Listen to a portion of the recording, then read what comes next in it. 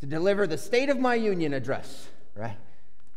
Actually, we'll stay as far away from politics as we can today, because the politics don't have the answer. In fact, just go on to social media if you want your dose of politics. You'll find plenty there. But this morning, I'm going to start the State of my Union with a penny. Now, I'm not going to show you a picture of a penny, because I'm going to ask you a few questions about a penny. The pennies are pretty insignificant. In fact, probably most of you at some point in your life have walked past a penny, seen it, and chosen to keep walking, although I do my best to stop, and anytime I see a penny, pick it up. But let me ask you a few questions about a penny. Do you know whose face is on the front of a penny? Can someone answer that? Go ahead. Who is it? Abraham Lincoln. Okay, good. Can you tell me, without looking at a penny, is he facing right or left? His profile is facing to the right. Very good. Can you tell me what word is directly to the left of Lincoln's head?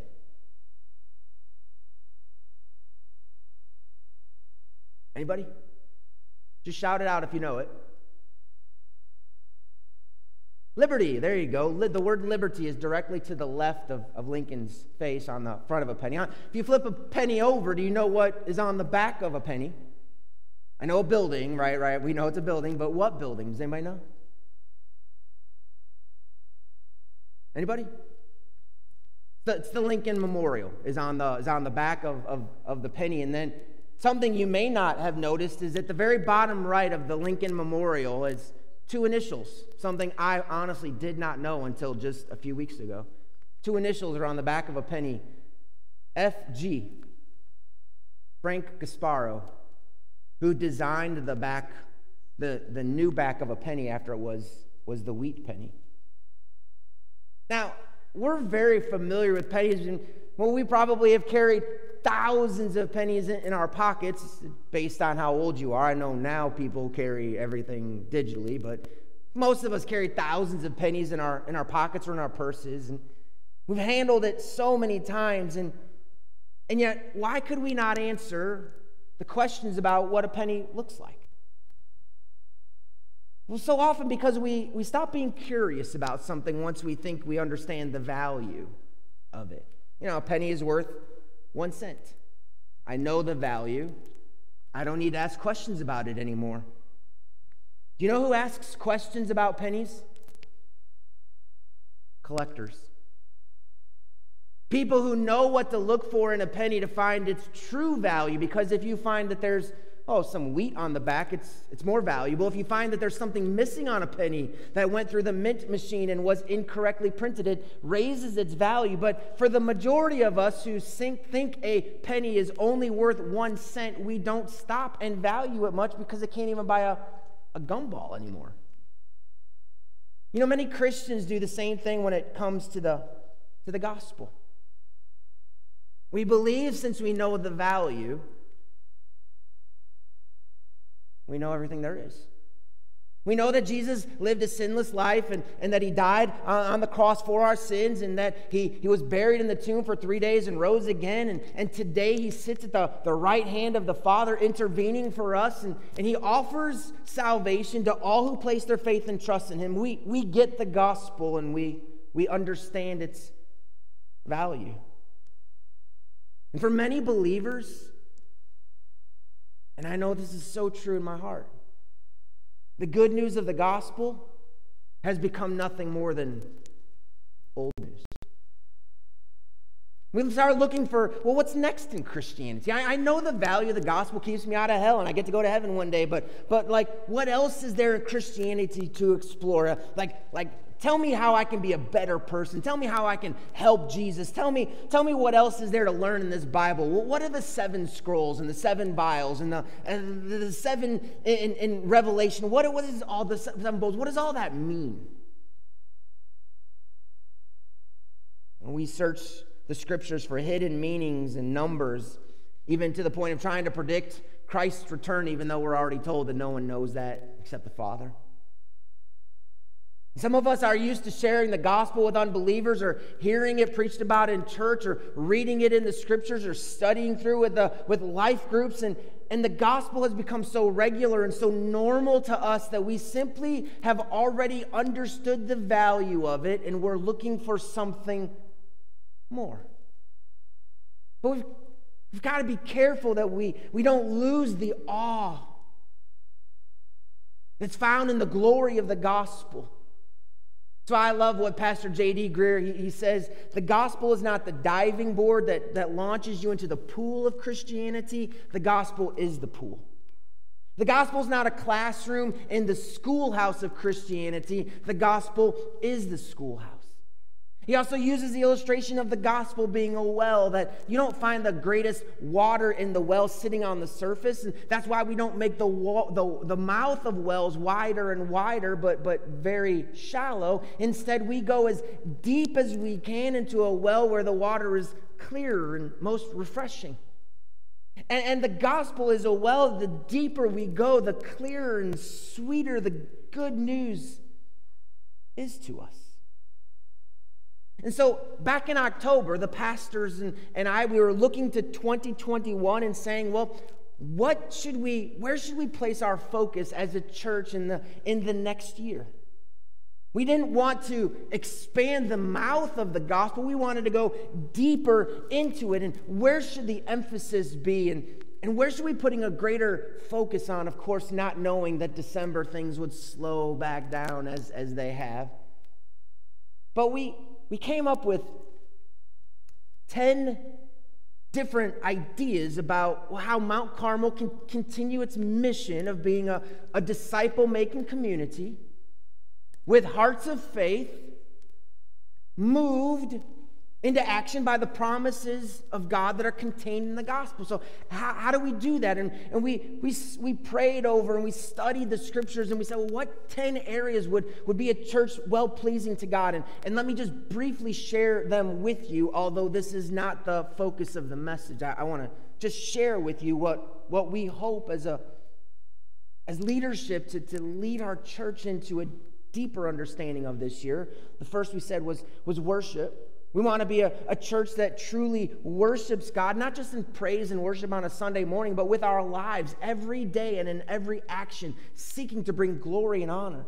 A church where the Word of God is taught, is loved, is obeyed, is known. A church where we understand the call to assemble, that it's not just simply, hey, it's time for church, and so I go to check a box because I'm supposed to, or to make me feel good, but we understand, as we experienced this morning, the call to assemble is for us to invest into the lives of one another, realizing that we have been given as gifts to each other as part of our inheritance at salvation. We come together to love and worship our God. We want to be a church where prayer is a part of everything that we do. Not that prayer is God answering our requests, but prayer is us realizing that He is the answer to every one of our needs.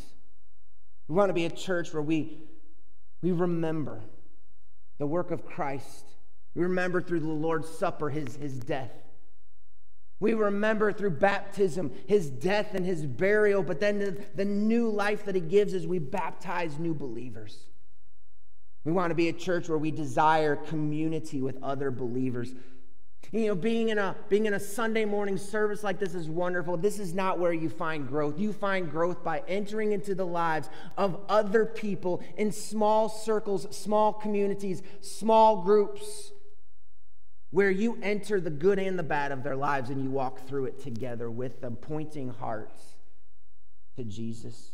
We want to be a church that evangelizes by sharing the gospel in our homes, in our neighborhoods, and in our towns, but also where we partner with those who take the gospel from here to go to the ends of the earth. We want to be a church where we become and make disciples, where discipleship is not something that's relegated to the pastors or the deacons, but rather each individual follower of Christ realizes their call to be a disciple maker. And especially this year, I hope we begin a greater emphasis on parents discipling their children. We want to be a church where we generously share of the abundance that God has blessed us with. You know, for so much of my life, and maybe you might feel the same, tithing was an unnecessary duty that I had to do because I knew I was supposed to, and I needed God's blessings without realizing I've already received every blessing from God there is to give. And tithing is not a duty. Tithing is an opportunity to give back, realizing what He has already given to me. And we want to be a church where we follow Christ's examples to serve. Serve the Christians in our home. Serve one another at church, and serve the unbelievers in our community by using the spiritual gifts that God has given to us. So as we talk through these things, we as pastors believe that the Lord may be leading us to start this year with a series on spiritual gifts. And so about 2 months ago, I started reading and studying more on the spiritual gifts. And about 2 weeks ago, I realized I'm not ready to launch into this series yet. So I began to pray and ask the Lord, what do you want me to do? Do you want me just to devote more time and energy towards this? Or should I look a different way? And the Lord directed my heart recently 3 times in one morning to John chapter number 15. John chapter number 15 is actually a part of a long and ongoing conversation that Jesus has with his disciples. Starts in John chapter 13, where they get together for the Last Supper, and Jesus washes the feet of his disciples, and he calls out his betrayer, and then he tells you, you're all going to deny me. It leads into John 14, where he says, I am the way, the truth, and the life, and then he gives them the promise of the Holy Spirit to come. And then John 14, the last verse, says that Jesus is ready to take the disciples outside of that room now, that upper room. And he takes them outside, and I can't speak into this. I'm just going to make an assumption, but I wonder if he takes them outside because he knows what he's about to say, because the very beginning of John 15 says, I am the true vine. So in my mind, I'm like, I wonder if he was just leading them outside and maybe even to a vineyard. So as he begins to speak about being this true vine, they're looking at the vines around them. And as I began studying John 15 over these last weeks, I realized that was not an accident that I was struggling to bring that series of spiritual gifts to you as a church. Rather, God was holding me off to bring me here first, because he had a truth that he needed to remind me of as we launch into a new year. You see, I believe I was directed to this passage because we have this list of 10 areas that we as a church want to see ourselves succeed, and not to receive accolades, but because a church that is successful in these 10 areas would be a church that is bringing honor and glory to God. And yet, while in the middle of talking about all a church can do, the Holy Spirit was reminding me, hey, before you think that you're going to start doing something for me, I want to remind you that the most important thing you'll do this year is to be with me.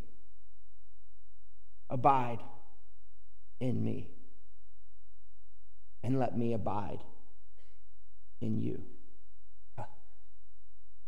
And so I'm going to read the first 11 verses of John chapter 15 with you right now. And I initially had planned to just kind of give you 3 thoughts, but the Lord just kind of brought it down to one word, and we're going to talk about what the word abide means today. So if you would join me in John chapter 15, I'll begin in verse number 1, and we'll read through the first 11 verses together. Jesus says, I am the true vine. My Father is the vine dresser. Every branch in me that does not bear fruit, he takes away. And every branch that he does bear fruit, he prunes, that it may bear more fruit. Already you are clean because of the word that I have spoken to you. Abide in me, and I in you. As the branch cannot bear fruit by itself unless it abides in the vine, neither can you unless you abide in me. I am the vine, you are the branches. Whoever abides in me and I in him, he it is that bears much fruit. For apart from me, you can do nothing. If anyone does not abide in me, he is thrown away like a branch and withers, and the branches are gathered, thrown into the fire and burned. If you abide in me, and my words abide in you, ask whatever you wish, and it will be done for you. By this my Father is glorified, that you bear much fruit, and so prove to be my disciples. As the Father has loved me, so have I loved you. Abide in my love. If you keep my commandments, you will abide in my love, just as I have kept my Father's commandments and abide in his love. These things I have spoken to you, that my joy may be in you, and that your joy may be full. As we get started, I would love to share the context in which Jesus is giving these verses to speaking these verses to his disciples. He's not preaching to a large multitude. Got 11 men with him.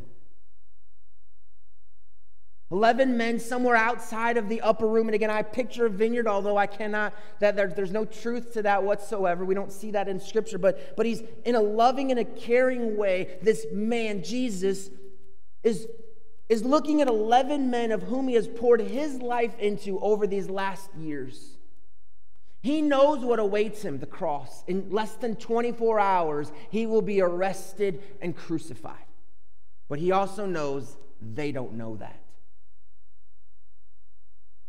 And he is preparing them not just for the crucifixion that he will face on the cross, but he is preparing them for his departure, his ascension, where he will leave them in just a short time. And he speaks to them saying, I am the true vine. The next Sunday, I'm going to come back and we'll hopefully go verse by verse through this passage. And however long it takes, I want to do that. But I'll explain a little bit better about what Jesus meant by the true vine. But let's just stick with the illustration that Jesus is the vine. He says, my Father is the vine dresser. You are the branches. And if you're a branch that does not bear fruit, my Father, who's the vine dresser, will cut you away and you will be burned with fire. But if you are a branch that bears fruit, he will prune you so that you can bear greater fruit. And as a branch, your greatest calling is not to produce fruit. Your greatest calling is to bear fruit. And if you will simply abide in me, you will bear fruit. But apart from me, you can do nothing.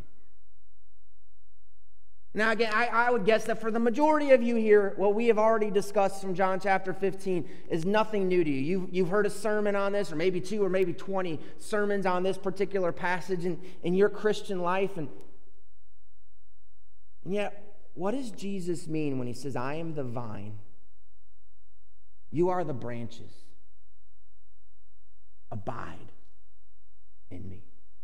Trinity, I'm going to embarrass you, so come on up here for a second. Sorry, I know. So bring this chair with you, if you would. Just grab a chair and just bring it up here. My daughter loves being the child of a pastor, who at any time will bring her up. So the word abide, just bring it right here, if you would, right next to me, and just stand behind it. So the word abide, I didn't want to do what I think if I go back to the opening illustration of a penny, I didn't want to just assume I knew everything about it.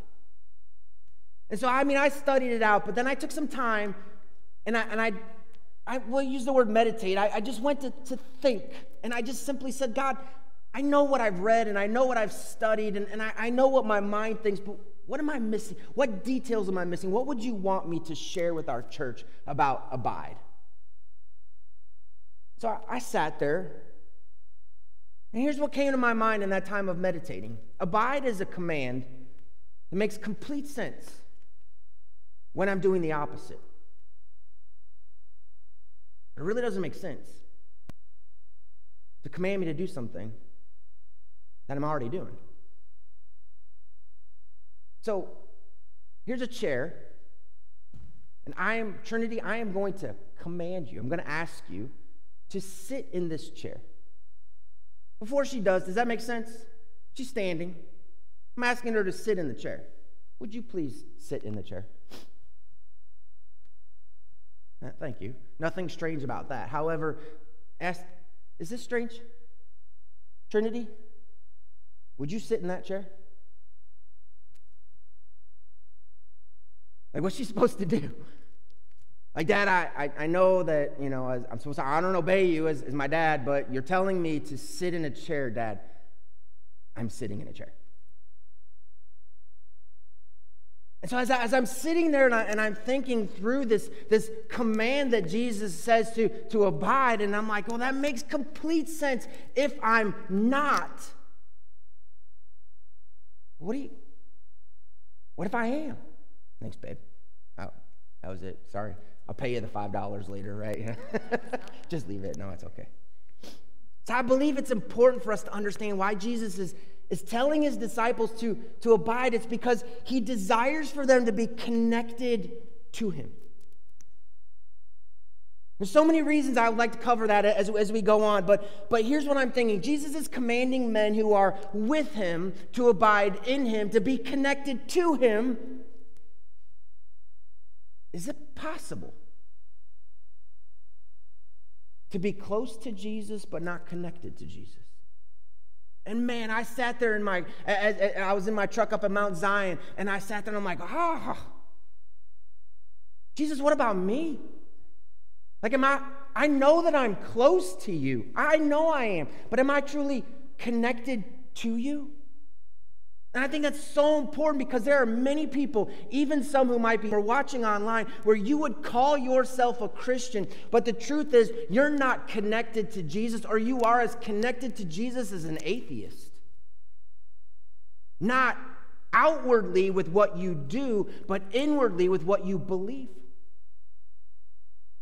Because we sit in the lunchroom at work and news is being heard that there's going to be layoffs coming. And oh man, immediately people are upset and they're anxious and they're worried and there's unkind words coming out talking about leadership and how can they do that and how am I going to survive? And what is someone who is abiding, who is connected to Jesus, whose words are abiding in Jesus? What do they say at that moment when they say, I might lose my job? Well, they remember that Jesus says, with his own words, do not be anxious for anything. You see the birds of the air, you see the flowers of the field, I take care of them. I will take care of you. And a calm rushes over. Remember the words of Jesus where he says, you will never give your child a stone if they ask for bread. And if you, being evil, know how to give good gifts to your children, how much more shall the Heavenly Father, who is perfect, give good gifts to his children? And if I ask for bread, he's not going to give me a stone. He's going to care for me. And there's a peace. Then there's that reminder that, Jesus said, your Father knows what you need before you even ask. And it's like, there's a rest. Jesus, he knows. Like before I got the news today, he already knew. I can rest. That's what someone who's connected to Jesus feels like. Or someone who might be close to Jesus, when difficult news comes, immediately there's this, I don't know how I'm going to survive. It's true. About politics, too. I cannot tell you how many times over the last couple of weeks I have truly just said to the Lord, thank you so much for directing my heart to bring to our church a series through the book of Esther as we were preparing as a nation to vote on a leader. Because that vote didn't go the way a lot of people thought it should. And people who are disconnected from the vine are saying, what are we going to do? What's going to happen to our nation? Oh, no, I would pull my hair out, but I don't have any. I don't know what I'm going to do. How am I going to survive? What's going to happen?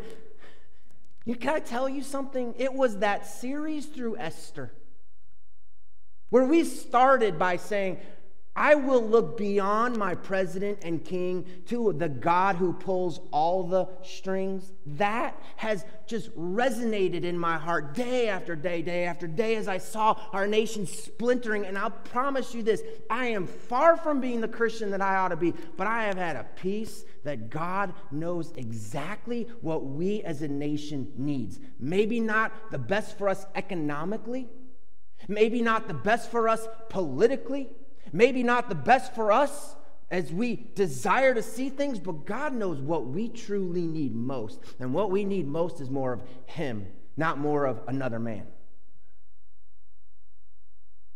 I read stuff on Facebook. My God's in control. It doesn't mean I agree with everything that's taking place. I want to make sure of that. It doesn't mean I just roll over and don't ever oppose the government. But I know that the man that was elected to be our president, you know what? God chose him. If you really believe, if you're really connected to the words of Christ and Daniel, we know that he is the one who places rulers on their thrones. I'm okay. But that's not true in every area of my life. And it's not true of every disciple, because you remember how many men that Jesus was talking to? 11. How many disciples did he have? 12.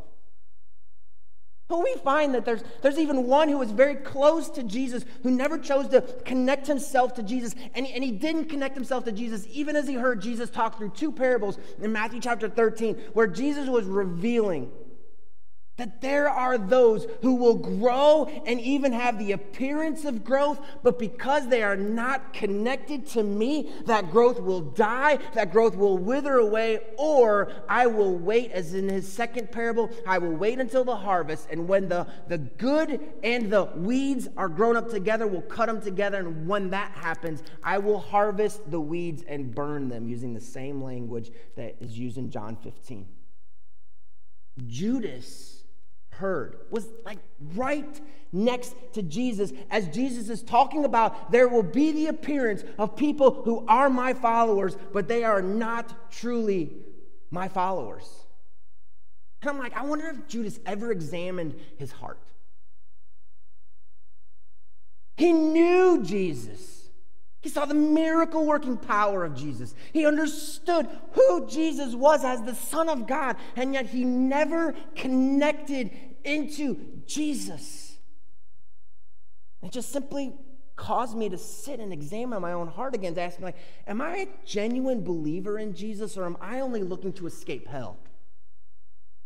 Because I cannot tell you the number of people that I have prayed with throughout my lifetime where really all they were wanting, they weren't wanting a Lord. They weren't wanting anything to follow Christ. What they were wanting was, oh, you mean I don't have to go to hell when I die? Sure, I want that. Does that make someone a genuine believer in Jesus? Am I truly connected to Jesus, or am I fooling others as Judas did by simply being close to him? So I'm sitting there and I'm working through this message and talking to the Lord at the same time. I'm like, okay, so I get why you would command me to abide in you if I'm disconnected from you. But in John 15, he's not talking to unbelievers. In fact, if you read verse 3 again, he says to these men, these 11 men with him, you are already clean. Like they were true followers, true believers of Jesus, and yet he's still telling them to abide. And I'm like, God, isn't that like telling someone to abide who's already abiding, telling someone to sit who's already sitting? And again, I'm sorry. All this is going in my head as I'm sitting up there at Mount Zion praying, meditating. And I began thinking of the many times that I've used the word sit. And eventually, my mind drifted from my daughter to my dog. Well, this is actually our last dog, and her name was Max. Her name was Max. She was an awesome dog. Max would sit anytime I would tell her to sit. But if I walked towards the cabinet where our treats were, she didn't want to sit anymore. She wanted to get up because, well, it was her natural instinct not to just sit. In fact, this is not a real good picture of her, but this is where when we lived in Indiana, that you can see Max she's got her leash in her mouth. She would regularly run to get her leash so that someone would take her out. And so what I would do is when I would say, Max, sit, and I would walk away, I would have to look to a dog who is already sitting, and you know what I would tell her to do? Sit. You stay. Sit. You're already sitting, but you just sit there. And it was in that moment that I'm thinking about a dog. Well, I was literally overwhelmed with this command of Jesus, abide in me. Because what he was saying to me personally, that I'm just sharing with you, is he's saying, Brian, I know that you're trying to abide in me. Stay there. Continue. And he was saying that. I believe one reason that Jesus commands me to abide is because my natural instinct is to abandon. Not to leave him behind, but to live independent of him. And it was like he was saying, Brian, you have these 10 things on a piece of paper that you've written as growth and as success for the church, but I know your natural instinct. Your natural instinct is to look at those 10 things and to go rush off and do them for me. That's not what I want. Do them with me. And I melted. Because my instinct, my natural instinct is you give me a goal, I'm going to hit it, or I'm going to try really hard, and I don't care who I have to run over. And it was in that moment Jesus was saying to me, hey, listen, I don't need your church. I don't need the church at Mount Carmel. I don't need us to do anything for me. But if you would be willing to abide in me, I can do amazing, miraculous things in you that will come out through you. Abide in me, church. Remain in me, church. I will produce the fruit that you bear if you'll just simply remain. Because apart from me, you can do nothing. Like, that challenged me too, because right, don't you know people who are not connected to Jesus who are kind, nice, generous, giving? See, apart from Christ, a moral and a generous and a kind and a thoughtful life, apart from Christ, those will lead our hearts to self-righteousness, which is not a fruit of the true vine.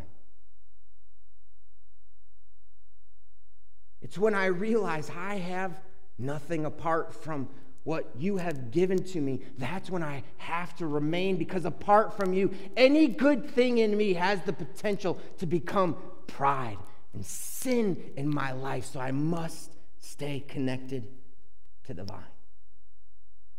So can I ask you, what's the state of your union with Christ?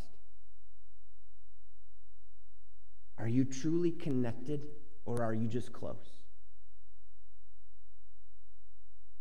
If you don't know Jesus as your personal Savior, if you've never realized what Jesus has done for you by living the perfect life, going to the cross, and then rising from the dead to offer new life to you, if you've never trusted in His work, if you're trusting in your work, and then you might be close, but you're not connected.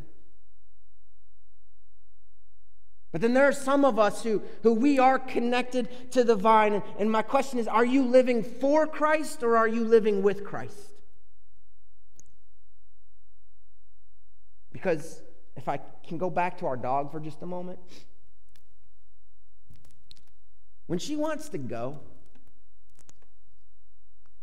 she could care less where we're going. She doesn't have a clue when we put that leash on her. Are we going for a walk? Are we going for a ride? What's going to happen next? And Jamie snapped this shot of Max, and here's what I know, that dog, when she jumped into the back of my truck, she didn't care where we were headed. All she knew is that I am loving this because I am with someone I love. And I just thought, what if I was Max to Jesus this year? Put your leash on me and lead me wherever you want to go. Because It's not like I'm going to reach a destination that I don't want to be at when Jesus is my destination. See, when I'm abiding in Jesus,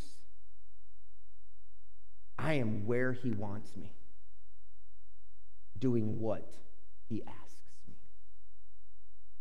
The church, again, I would encourage you. I would love to see our church become a greater disciple-making community with greater hearts of greater faith, moved even greater because we understand the promises of God that are contained in the gospel. But those 10 things that I'm sure we'll get to at some point this year, those 10 things cannot be produced apart from Christ. And so may we simply learn to abide, to remain, to rest, knowing when I'm with you, that's right where you want me. And when I'm resting in you, that's exactly what you're asking me to do. And I will rest and remain so you can produce the fruit you desire me to bear this year. May we as a church truly know the state of our union, close or connected. Would you pray with me? Father, we desire for you to be honored and glorified in our lives. God, I pray that you would please take this message and that you would remind all of us who have this heart's desire to do something for you that the greatest thing that we will do this year is to be with you, to abide in you. And church family, as you sit there with your heads bowed and eyes closed, may I just simply ask you to examine your own heart? Do you know you are connected to the vine? Do you know there's been a moment in your life where you have placed your faith and trust in Jesus? And if not, please don't leave today without caring for that. I'll be standing at the back door. I would love to share that with you. Or ask the person next to you if they would walk with you. I would love to share God's word with you. But if you know that you are connected to the vine, then may I just simply ask, are you living for Jesus or are you living with Jesus? And I would encourage you this year, as he calls us to serve him in greater ways, to know that it just means we need to abide in a greater way. Because apart from him, the vine, we can do nothing. May I encourage you just to take a few moments and silently at your seat, would you examine your heart? Would you ask the Lord, am I abiding as you desire? And if not, God, show me. Show me how I can abide in you in a greater way this year.